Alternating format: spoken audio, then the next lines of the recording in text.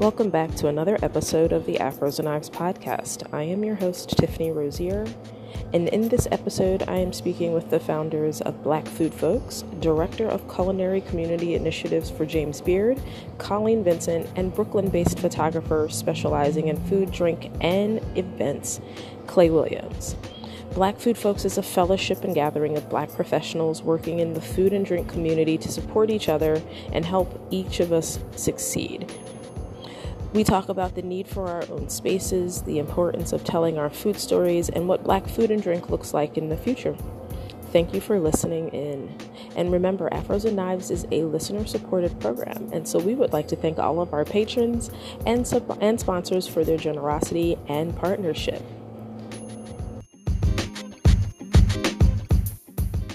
I'm Colleen Vincent. I work for the James Beard Foundation, and I'm the co-founder of Black Food Folks. I've been in the food industry on and off for a long period of time and never really on purpose. But I have worked for the James Beard Foundation for the past almost 14 years. My current title is Director of Culinary Community Initiatives, and what that means is I show up in the places that the foundation hasn't necessarily shown up in before, and offer to listen and provide any solutions or assistance that we can. And in the past year or so, I've been to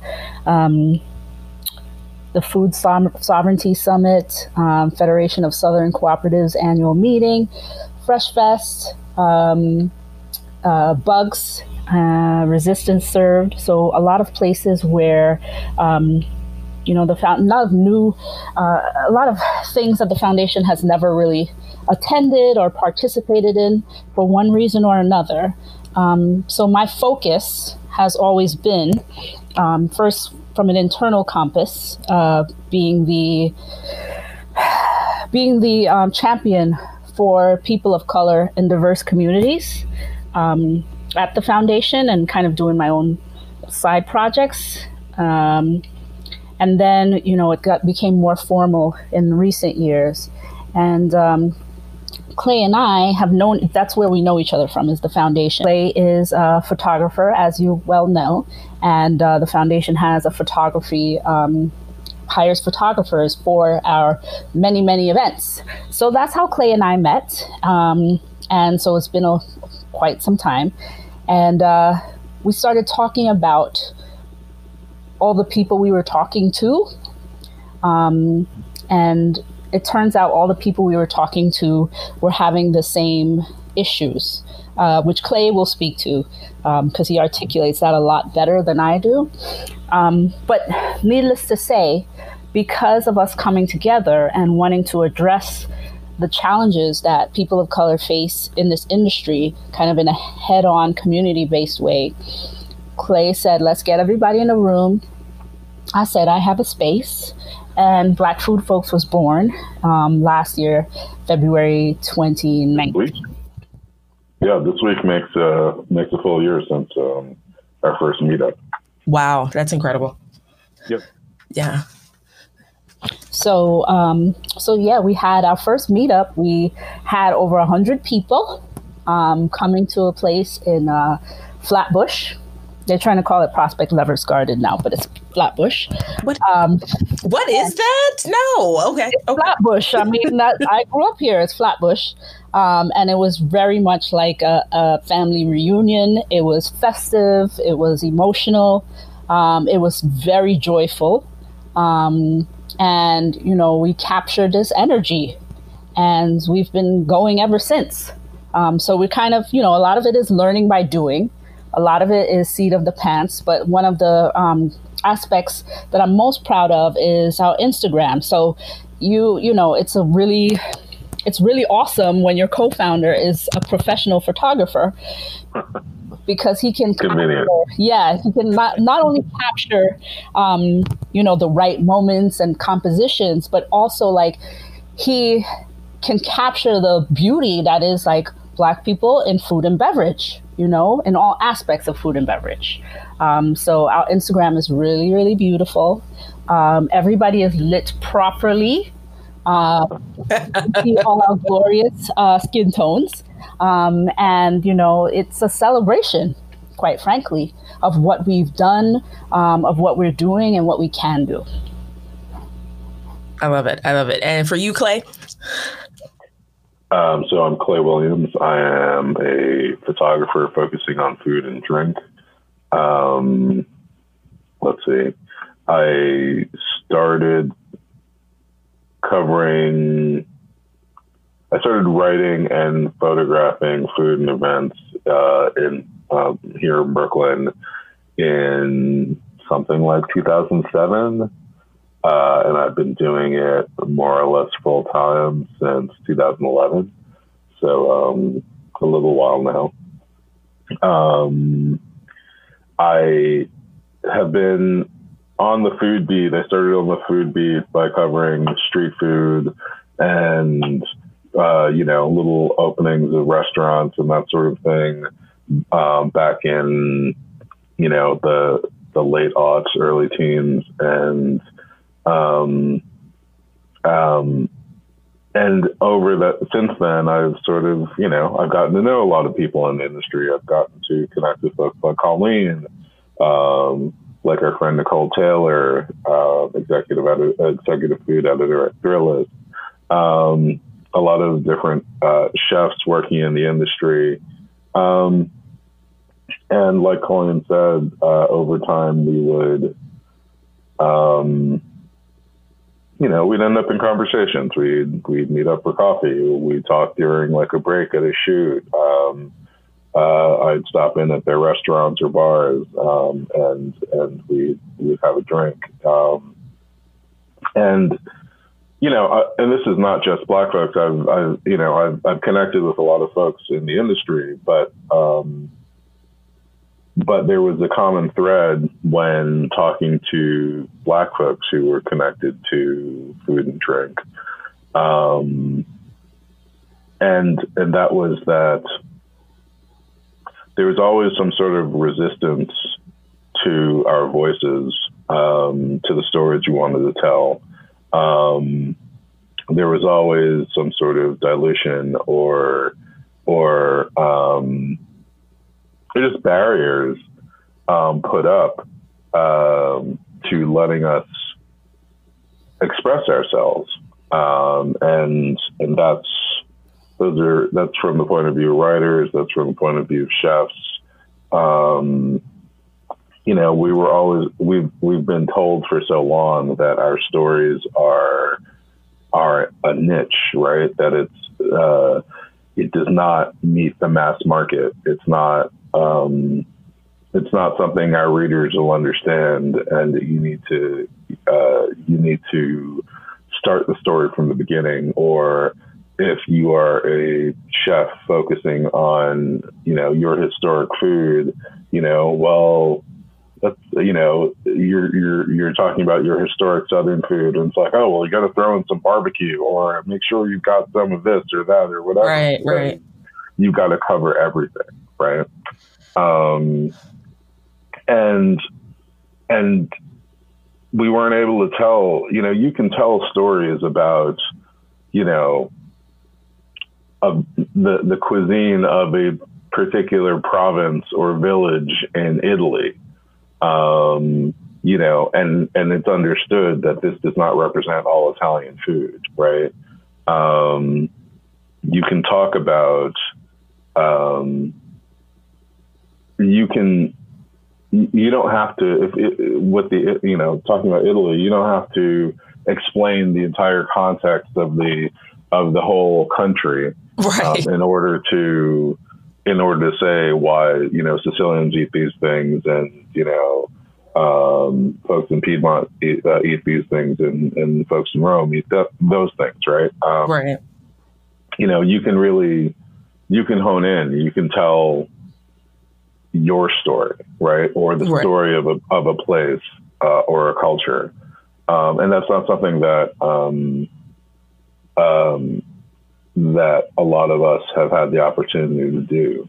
I talked to our friend Portia Wilson, and she would tell stories about, if she wants to write about some portion of Black culture and cuisine, first thing is that it would get pushed to February, because that's when that's the only time our stories are able to be told. And then,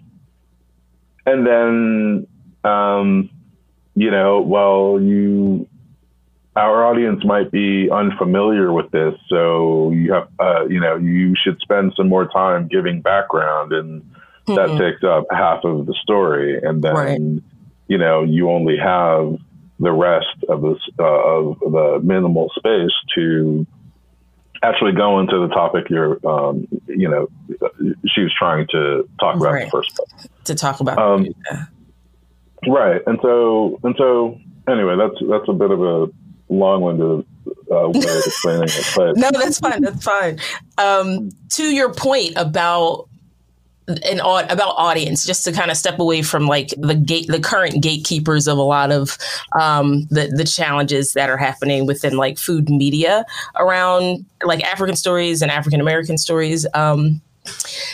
Is it, for them, it's easy to fall back on the whole audience scenario, like, oh, the audience won't, or the audience cannot, or the audience, and in some of my most current experiences, I've seen that in action, where they're not really looking at any like data they've collected. They're not really analyzing like what's going on with their audience. So my question is, do you guys think that at this point, like you've been at this a year and you've been engaged with a number of different people, and of course, and like Colleen, with your years at James Beard, do you think that people are underestimating their audience or completely disregarding their audience in an effort to kind of keep the gate closed at this point, or keep it to a trickle?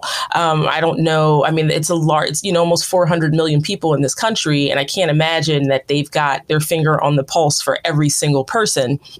And based on where like food publications have gone and food television has gone, it feels like they're a bit tone deaf in general about their audience. So like, what's your I guess your hypothesis about why the gatekeepers are so resistant? I think I agree with what I'm. Okay, you want to go first? Well, let me just clarify just briefly, is that when I was using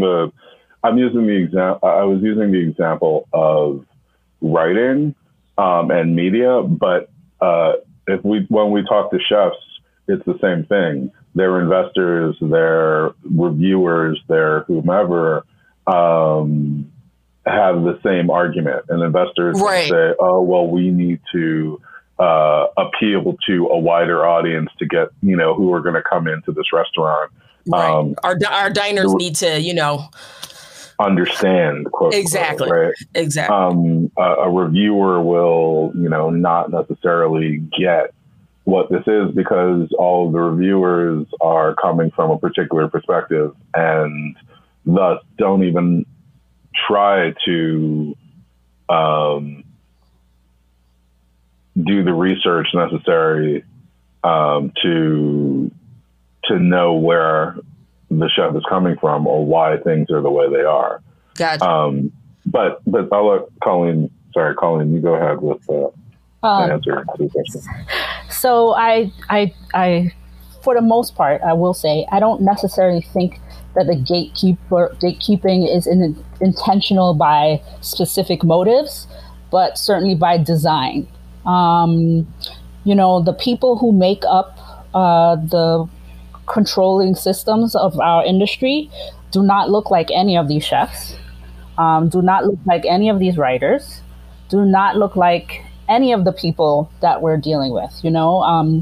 Black people are very much overrepresented in the lowest rungs of the food industry in all aspects, and very much underrepresented in those kinds of spotlight positions. And it has to do with capital. It has to do with traditional systems of economics here in the United States. It has to do with who can afford to be a writer. and it has a lot to do with, the investors look like the publisher. Right, so, right. And then when the publisher is looking for diversity, he's hiring a woman that looks like him. And so, the food industry is really interesting in that most of the people that like speak on it are women. That's true. They're women. It's women. However, until very recently, the ones that were put forth as, the cool kids or the influencers and what have you, don't look like our community. Meanwhile, we've had these women toiling in our community for a really long time, who we all respect, who are iconic, and they're just getting their real shine in the past, couple of years. And part of that is, and I'll be very blunt about this, I think a lot of it has to do with the 2016 election. Everything that has happened since then. It's like people woke up and realized oh, no, we don't all have the same experiences. I would say liberal people have woken up and said, no, we don't have all the same experiences. And they were walking around with this, I don't want to say pink cloud or pink hat. And, just thinking everybody is the same and everybody has the same experiences. And it kind of the best way I can put it is kind of forced a spotlight that forced people to have empathy and understanding that not all of us have the same experiences. And yes, Black people do work twice as hard for less. And that we have always been here and have always been talented. So even when we get the first whatever and the first whatever, there's a long line of people who deserved to be that person. Exactly. Have their shine. So there's that part, and kind of a rediscovering of America's culinary history. And of course, the desire to be on trend and cool have kind of led to all these people quote unquote rediscovering the contributions of the diaspora, the myriad of contributions to the diaspora. Of course, they're still asking people to tell those stories from the very beginning. And I think where, Black Food Folks comes in is that these people know that when they come into the room with us, we already know. We know what they're facing, the dismissal, the tokenization, the underestimation, and was that a word? I hope so. Go with it. It's fine. Yes. We know. So when they get into a room, when we all get into a room together, first of all, people can let their hair down and their shoulders down, and we don't have to do the double speak and the we don't have to play the game. Right. We can be our real authentic selves. And I think when people feel supported, I'll say this, for me personally, when people feel supported and feel like they're part of something greater than themselves, it inspires them. It motivates them. It allows them to keep going, and it allows them the space to be even more creative, because that kind of energy is stolen. When you're the only one in certain spaces, it's stolen. It's exhausting. Absolutely, it is. It's exhausting. It's frustrating. It's passive aggressive. It really is. And people may not mean to, but that is the culture. Yeah. And it steals your joy, and it steals your energy, and it steals your creativity. And I'm hoping that what we do helps people gain some measure back. Because what is, Black people don't get to be autonomous. No, it's true. It's true. We're walking around and it's you're Black people. What do you think about Black people doing this? And it's just well, I am from Grenada, and, David Thomas is from Virginia, and Joy Chevalier is from Texas. We all have different Black experiences. Right. Right. And it's we're human beings, and there is nuance there. You would never, it's amazing to me that people still kind of clump the other together. Right? People of color. I'm what is that? Okay. What does that mean? What does that even mean? I think it makes things digestible for them. And again, I guess the mystery to me has always been, what is so hard about it that you are pushed to make that choice? Like, why is it so hard to view Black people as people? Where was the, you know what I mean? Like there's definitely a break in, like colonization is probably the larger conversation around like dehumanization, but specifically now in 2020, and you see, I mean, our stories are literally everywhere, in all levels of media. And it's to this point where you go, okay, so why do you still find it challenging? Or is it that you don't find it challenging, but it's more lucrative, where, revenue is the thing that makes your choices now, and not necessarily, any type of interpersonal issue? Because for me, to clump a group of people together, even a family of people together, like if you walk into a family reunion, everyone's so different. Right. Like we all might share like a common last name, a common ancestor, but you are not like our family would show up to family reunions and we were so vastly different than the other families we were around, even though we were related. And so it creates this kind of just flat note about people that makes it very easy to just kind of utilize the talent as you need to, and then leave the story behind. Exactly. And it's been like a conversation I've had in the last few weeks, working in the environment that I've been working in, and realizing how the stories behind a lot of recipes get separated from the culture that they're born in. And it makes it easy to kind of whitewash and disseminate these recipes out to people. And then and again, that disconnection with the audience and the reader and the listener and the diner. Like, I think what I'm seeing now is that there is this huge separation of what people believe these people want and what people actually want. Because if I invite, a group of my friends to my home and serve them a meal that like comes from my culture and what I grew up eating, there's never this challenge to understand the story. Right. They're just kind of like curious and interested, and everything tastes delicious, and nothing's too spicy, and nothing's too strange. And like, for me, I'm wondering at what point when can we take advantage of that disconnect? I think that a lot of the gatekeepers aren't even understanding their own audiences right now, and what they actually want and what they actually can understand. They just grossly underestimate them. And, it shows up in all types of places. Like, the taco truck should only cost me $1 for a taco, and I should only have to pay a couple of bucks for some Chinese food and stuff like that. And then you have the actual diner going to places going, what's the most authentic thing you can give me?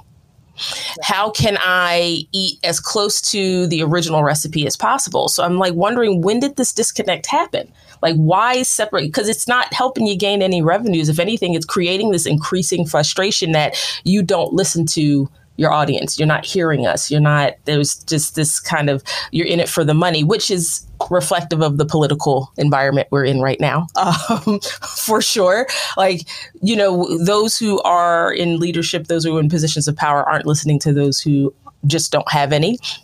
So that's my curiosity always comes back to that, is where are we underestimating the people who are really consuming all of, what we serve and what we say, outside of the people who are kind of controlling how that information gets to them.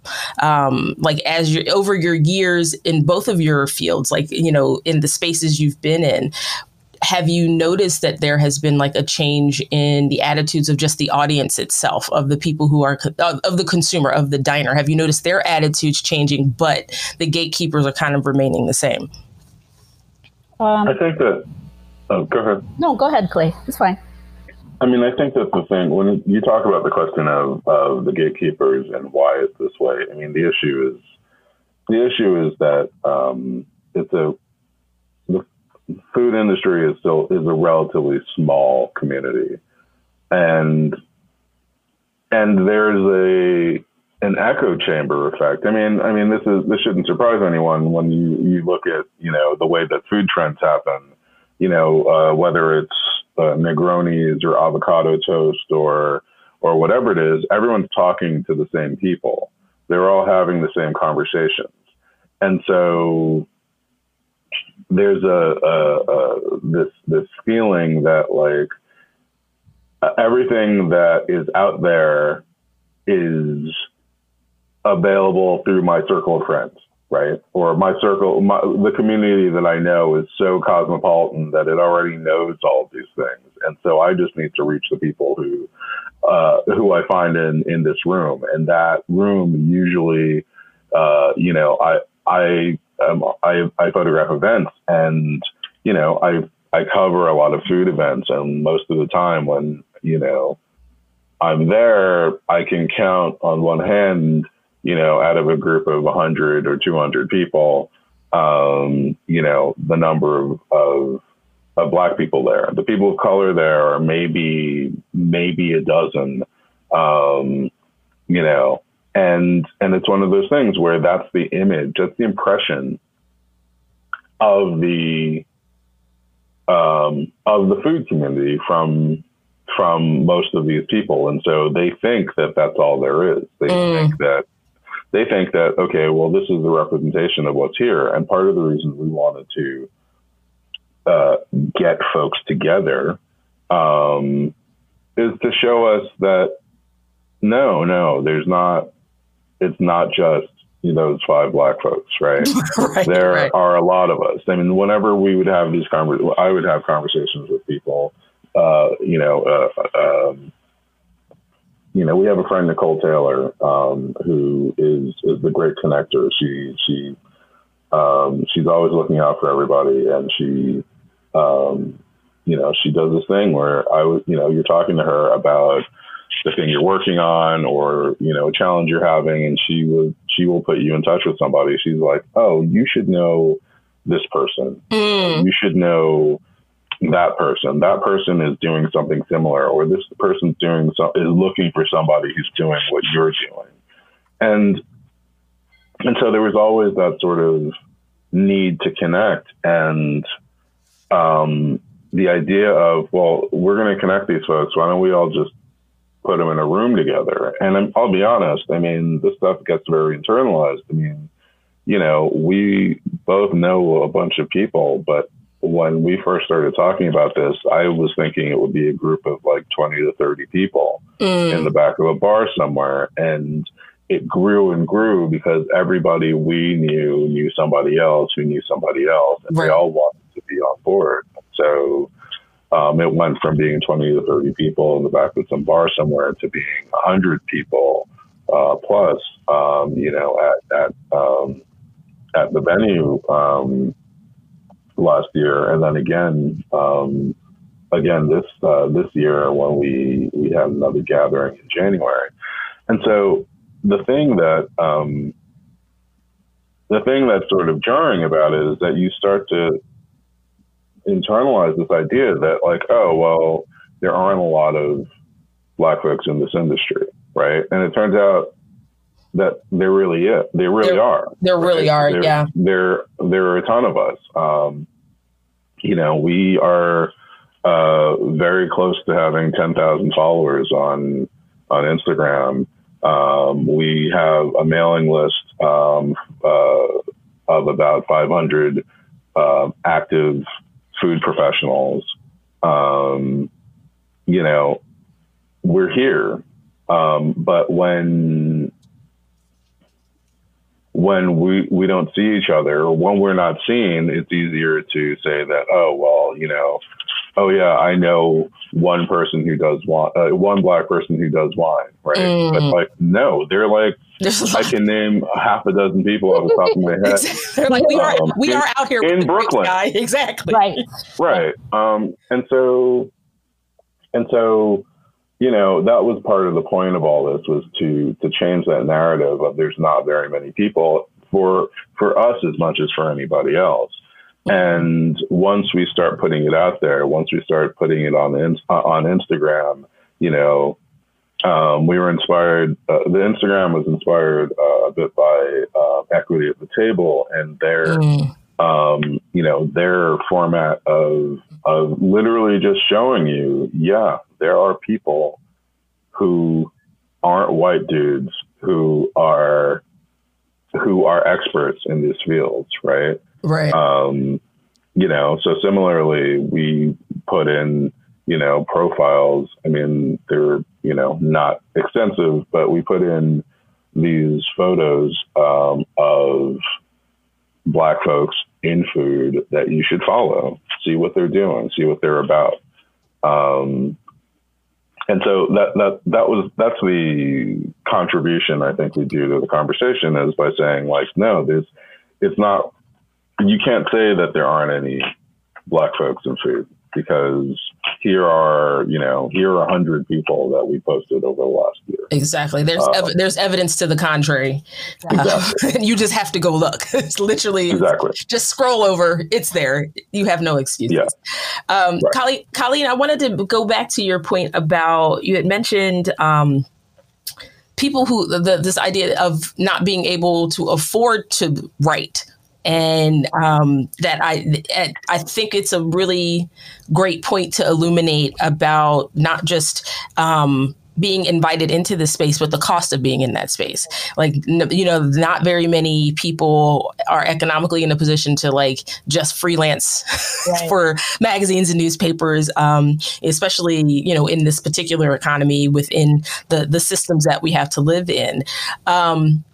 What does that look like going forward? Because, up until this point, with most people outside of the Black community, they're just now getting caught up. Like most of them are, they got 150 years of history to catch up on. And we're already like, we've lived it, we've done it. And we, Black people have this wonderful space to live in where we're helping other people catch up with our history and us trying to forge a future simultaneously. And I know, and for me, that is always like doubly exhausting, because like, while I don't mind talking to you about, the food of my ancestors and the people who came before me, because that's important, I'm also trying to move the food forward as well. Like, where do we go from here? How do we create, new food stories?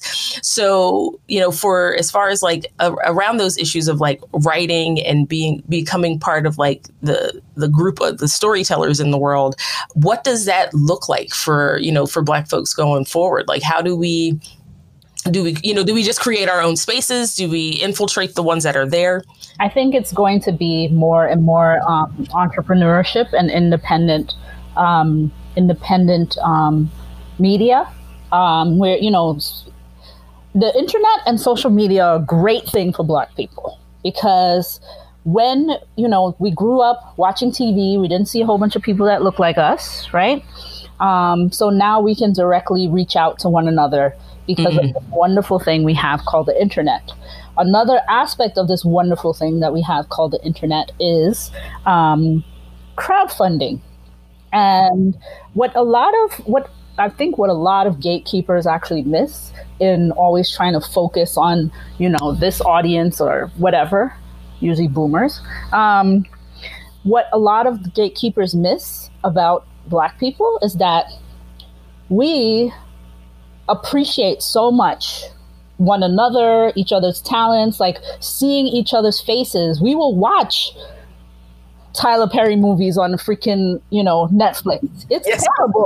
Bad wigs and all. No, it won't. The point is, sorry. That's where I draw the line. Crave won't. I know that. But I'm saying we will, there's a reason why things that are focused on us do well.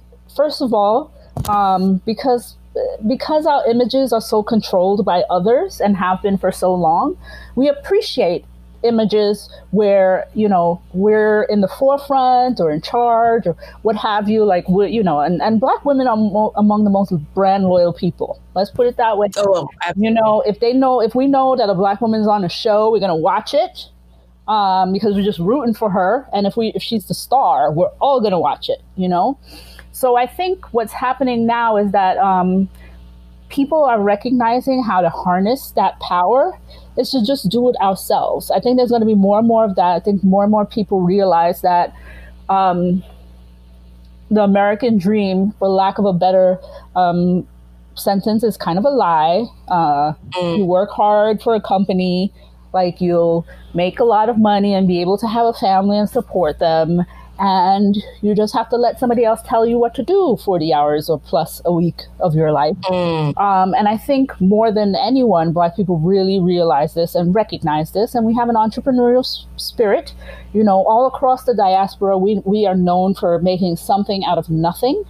And like, as more and more people have the courage to step out on whatever faith they have, I think a lot of us will be there to support. I can't tell you how people talk to me on the side. I don't know, Clay, I don't know if they're happening to you, telling me like, if you guys like want to start raising money for Black food folks, like just let me know, and I would like, people will support.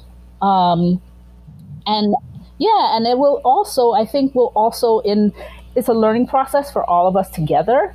But what's important is that people in this particular space of culinary are very professional in their aspirations, and certainly how they want things to look. Not necessarily how they go about things, but, you know, they're very professional. And if we can kind of like help each other, like guide the process, you know, we don't need the gatekeepers. The gatekeepers will come to us because, like everything else, you know, Black culture is something that people want to have a piece of. You know, and I frankly think maybe we should do more gatekeeping, but that's another story. But, you know, that's something that people come to us for what is like interesting and dynamic and colorful and like we don't have to explain ourselves to people anymore. We can just do our own thing and trust that we can find the support in our own communities. Absolutely. And to your point about doing our own thing, you know, between the two of you and like the last year and engaging with so many people, what does our own thing look like in your opinion? What is starting to develop and grow and like, you know, separate, you know, outside of, you know, the challenges and the roadblocks, like what do you think the future of Black food is starting to look like? How is it starting to shape up? That I'll let Clay start that one. We are at a point where we are, sorry. I hope whether it's because of us or just because of this moment that we're at a point where people are feeling like they can express themselves more, feeling that there's an audience for them, feeling that there are enough examples of people who have been doing things that they want to do, that they can also get into it. They can also try something. They don't have to do the what was historically considered the safe thing. And so going forward, I think that there'll be more people telling their story in their own ways, not necessarily trying to fit into the the traditional sort of styles, but figuring out ways to not just be, hey, this is all soul food, but be like, this is my stuff from where this is what I grew up with, right? This is where my people are from, or even this isn't even my thing, but this is the thing that I love and I want to invest my time and effort into, right? I feel like the idea should be that we're empowered to tell our stories, but we can also tell other stories. Right. Whatever that is. And if that's Cha McCoy out there, being an expert in Portuguese wine, or Omar Tate telling, the stories of his ancestry, both from the Philly stoop to, his ancestors down south. Those are all, that's them, right? And it can be either, it can be both. I don't know. Does that answer the question? I'm not really sure.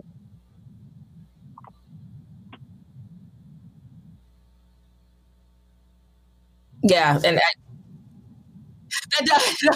no, it does. It's just, it's funny because when, we don't get, at this point, it's been hard to get space to kind of think about even the future at this point. Like, I don't know how many how many folks working in food and in beverage who are Black are able to even go, okay, can I even tell stories of countries I've been to that I absolutely love without losing something or without people disregarding it because I am Black? And it's well, you should tell your story and that's it. And even in that space, you should tell your story this way. So that, like you said, there hasn't been a lot of opportunity for us to just tell our stories as individuals and put something on the plate that kind of just expresses who we are and where we came from. I mean, I grew up outside of Philadelphia.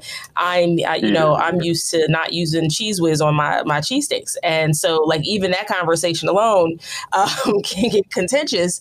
But it's just but that's how I grew up. That's where I'm from. Exactly. And, I had one grandmother who, she cooked probably 6 or 7 things really, really well. And because she was so busy all the time, but most of her roots were pretty Southern. And so a lot of that found its way into the food, where my other grandmother, she cooked all the time. And it was never a central part of any particular family gathering. It was kind of that, yeah, she cooked and you could take it or leave it. And she never really kind of celebrated any particular roots coming from any particular place. And so I have both of those narratives that really inform a lot of my food choices at this point. So I guess my question was being in that room with all these Black folks working in food right now, what is the talk of the future? I mean, to have some space where we can talk about molecular gastronomy and who's doing really interesting things with different types of chemicals and different new styles of plating, because I feel it's a conversation that gets to be had by our counterparts. Mm-hmm. People talk to them about the innovations of their food. They talk about what the future of their food looks like. And it's just not a conversation I get to hear very many Black people have a conversation around. Is what's the innovation of our food?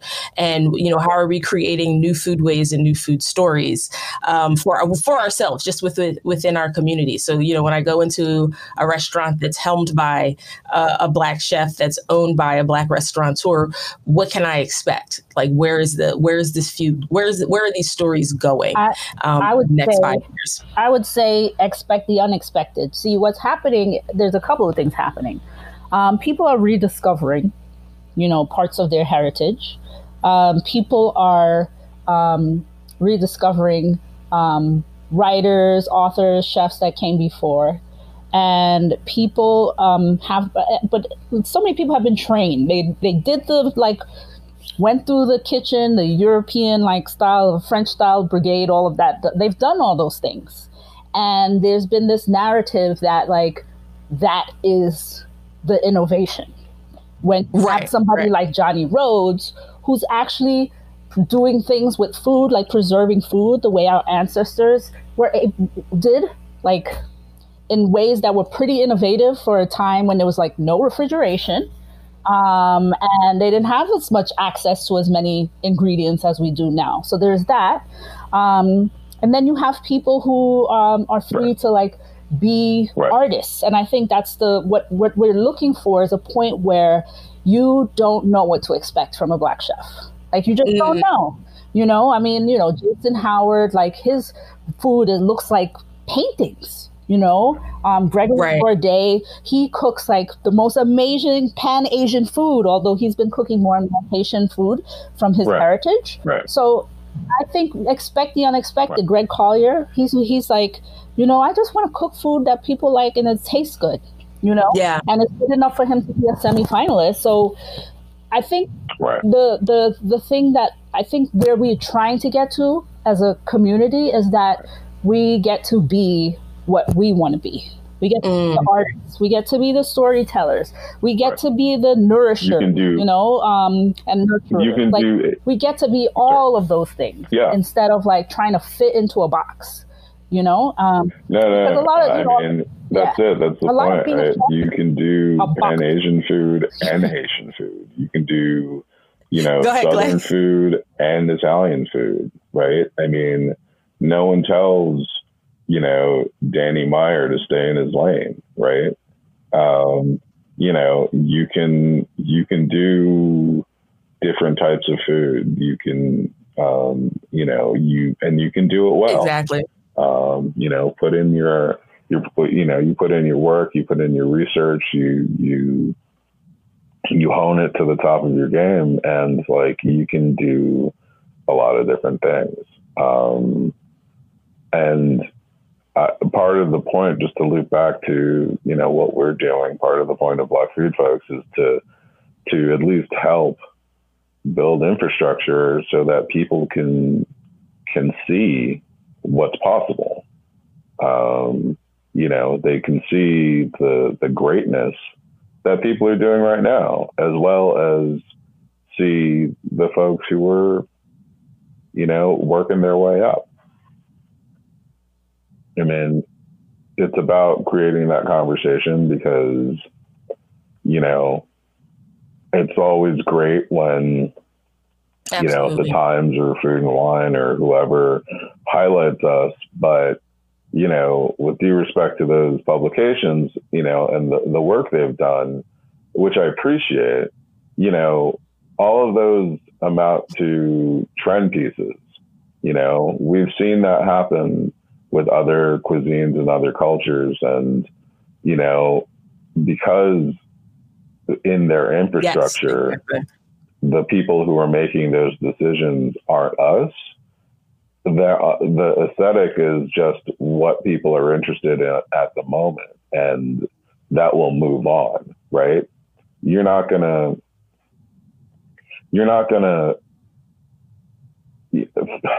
Mm-hmm. every issue, Right. you know, say, I don't know, you look at like any food magazine and, you know, is there an issue in a year that goes by when there isn't a pasta dish, right? I mean, there's some pasta dish, summer, winter, whatever, right? Like almost, if not every month, like you're going to get at least half those issues, right? But how many of those issues are going to have something about Nigerian food, right?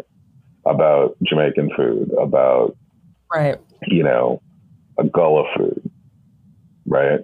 I mean, right. It's just one of those things.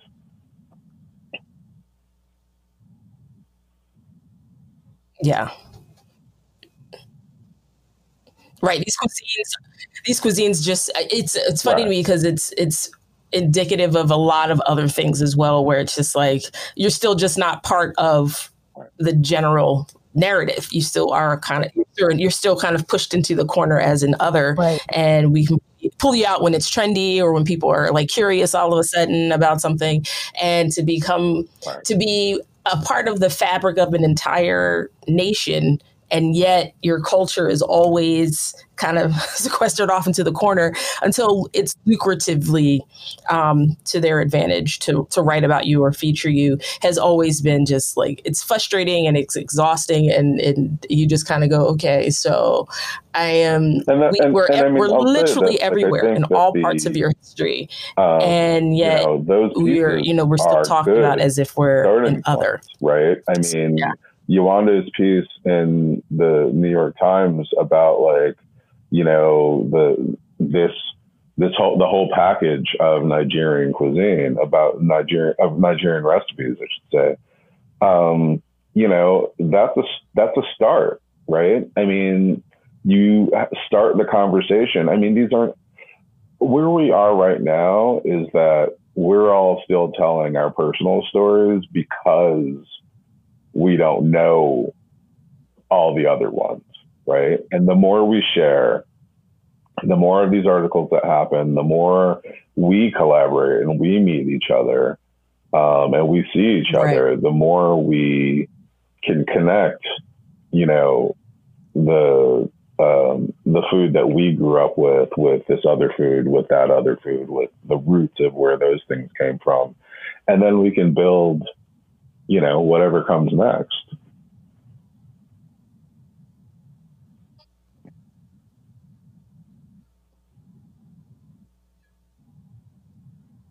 Yeah. Oh yeah, and so considering like those stories, especially around like even specifically around like Nigerian food, Nigerian cooking, and then considering the current political climate around, you know, travel bans and things of that nature, for, you know, I find like those, I feel like those stories have even greater significance. Like, okay, so how has, you know, Nigerian culture influenced overall American culture, and then African American culture? Like how where their hands are again in everything, and so like how where's that influence coming from? What influences can we see, and which ones are kind of in the background that we haven't even noticed yet? So it's, you know, I think making sure that our stories are just a part of the overall American story helps strengthen, you know, our history overall. But again, that's a soapbox that would take 3 hours to stand on. So I usually ask two questions at the end of an interview. One is for a young person who is looking at Black food folks and, like, you know, gleaning inspiration from the people featured on the Instagram, and who, you know, want to get themselves kind of integrated or connected. You know, what do you say to like this next generation of young people who are coming up in all aspects and platforms, and spaces of food and beverage? Don't be afraid to reach out to the people you admire. You know, unlike a lot of other industries, like, people are really accessible in this industry. You know, not most of us don't have assistants or, you know, somebody running interference. So if you DM us or email one of us, like, somebody, a person is on the other end of it. You know, sometimes I have things to say about that level of accessibility, but we are here. People always want to help. And I think, you know, and to speak broadly about Black people, I think I can say this with the utmost confidence, that we are not only a communal people, but also one that's that has a long history of informal mentoring. So, you know, people, I mean, most of us, I think, would be happy to help somebody else out in any way we can. So feel free to reach out to us, to any of the people you see on our feed who are linked. I'm pretty sure that they will respond. Like, I'm really, really sure that they will respond. And if they don't, if you reach out to Clay and myself, we can connect you and we'll help you respond, help you get that response.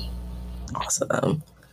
And Clay, for someone who wants to get into like food photography, food styling, food media, like, or shooting for food media, you know, they've just, you know, they're 10th grade, picked up a camera. They're trying to figure out like how to tell their story and through a camera lens. Like, what's something you could give them that they can start working on right now? But it's totally true. Is just keep shooting. And not just take a million of the same picture, but, like, you know, keep trying new things. Keep photographing something different, and it helps you both get better at that specific type of thing, but also it makes you understand what you're looking for, what you're trying to do. And that's, I mean, photography is, you know, there's so many different ways to do it. So, you know, you want to find your voice. And I'm still out there, you know, figuring out what my voice is, right? I'm doing it every day. And so the more you do it, the more you find the things that you're interested in, find the ways to do it better. So, I mean, I think that's certainly the first thing. And the second is just, you know, both follow other photographers to see what they're doing and how their work is. But also, if you're talking about food, you know, follow the people that you want to work with.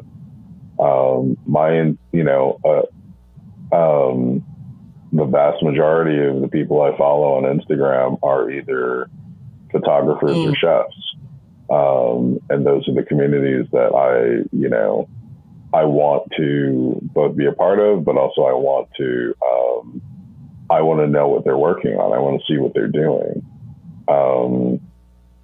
You know, if I'm traveling somewhere, or if I'm, you know, if I'm looking to do a certain type of work or work with a certain, you know, with chefs doing a certain sort of thing, I will definitely go and like look at, you know, look for people who are based there or who are doing that work, and I'll see who they follow and who they're connecting with, and I will, you know, see what things that they're inspired by, because it gives me a better feeling of that community and of that level of work.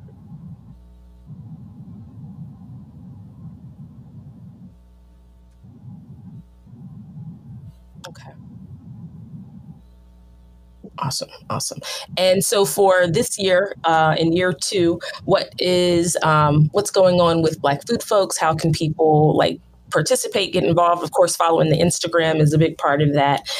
Is there, I mean, you don't have to spill all the tea, but is there anything people should be looking forward to this year that did not happen last year? So, you know, if you guys want to speak on how the organization's growing this year. So this year, our focus is on professional development, and continuing, of course, the community build.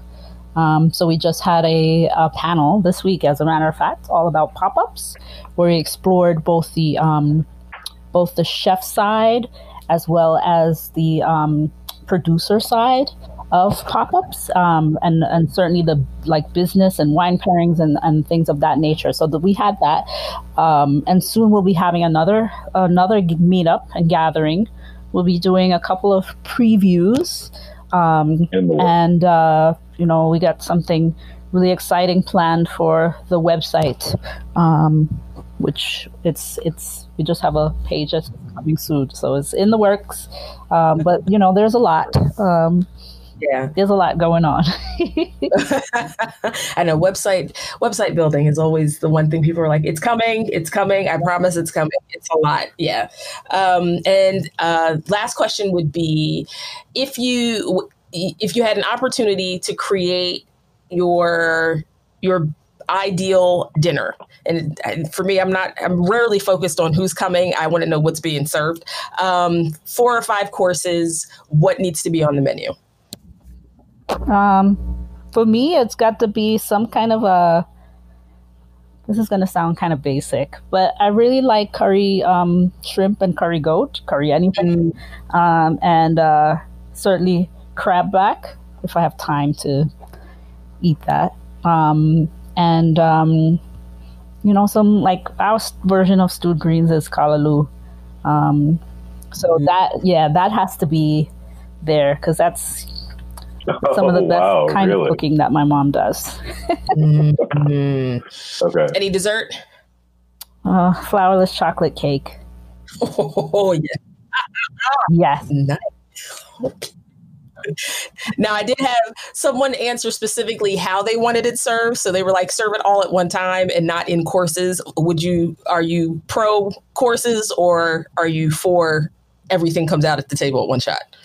I'm pro courses. Reason is because I eat really fast, and I don't know what that means, but I eat kind of fast. So courses allow me to kind of enjoy the people around me, and have a little, you know, conversation and you know, kind of just enjoy the evening as opposed to. It's always like, hard for me. What's next? What's next? You know, so right.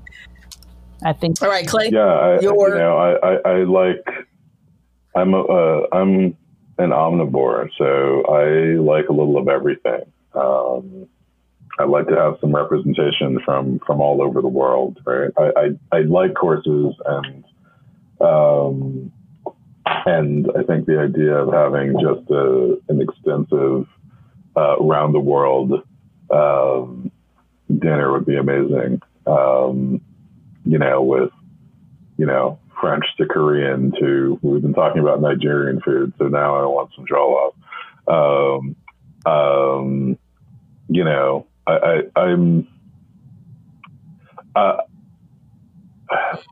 I eat a lot of really good food in this job, and I have to say that I'm less picky. I want it to be good, and I want it to be surrounded by some great people, and I want it to at least start with champagne.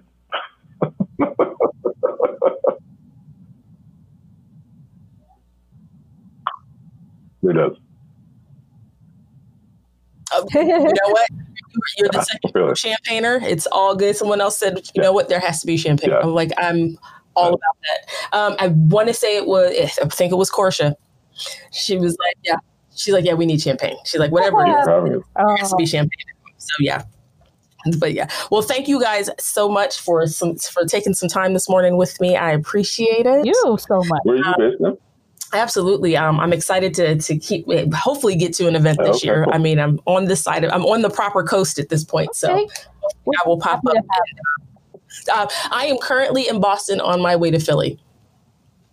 So yes, I will make sure I get myself to an event this year. So, but I appreciate you guys. I appreciate your work and your voice. And for anyone who is new and has not heard of Black Food Folks, I don't know how, but in case people exist, what's the socials, Instagram, the best way to get connected and follow Twitter, the work? We are also at Black Food. That's our Instagram is our day-to-day. Neither of us spends a lot of time on Facebook, meaning that like we don't post very much there, but it is there. And then we have a private mailing list where we send a monthly newsletter. If you are a professional in the food and drink industry, whether that's a writer, a chef, or bartender, or whatever, send us your full name, your email address, and what you do, and we will add you to the list. All right, perfect. Well, thank you very much again, and I will let you get on with the rest of your day, and we'll connect soon. Okay, thank you so much. All right, Tiffany. Absolutely. You guys have a good day. Thank you for listening to this week's interview. We hope you enjoyed it.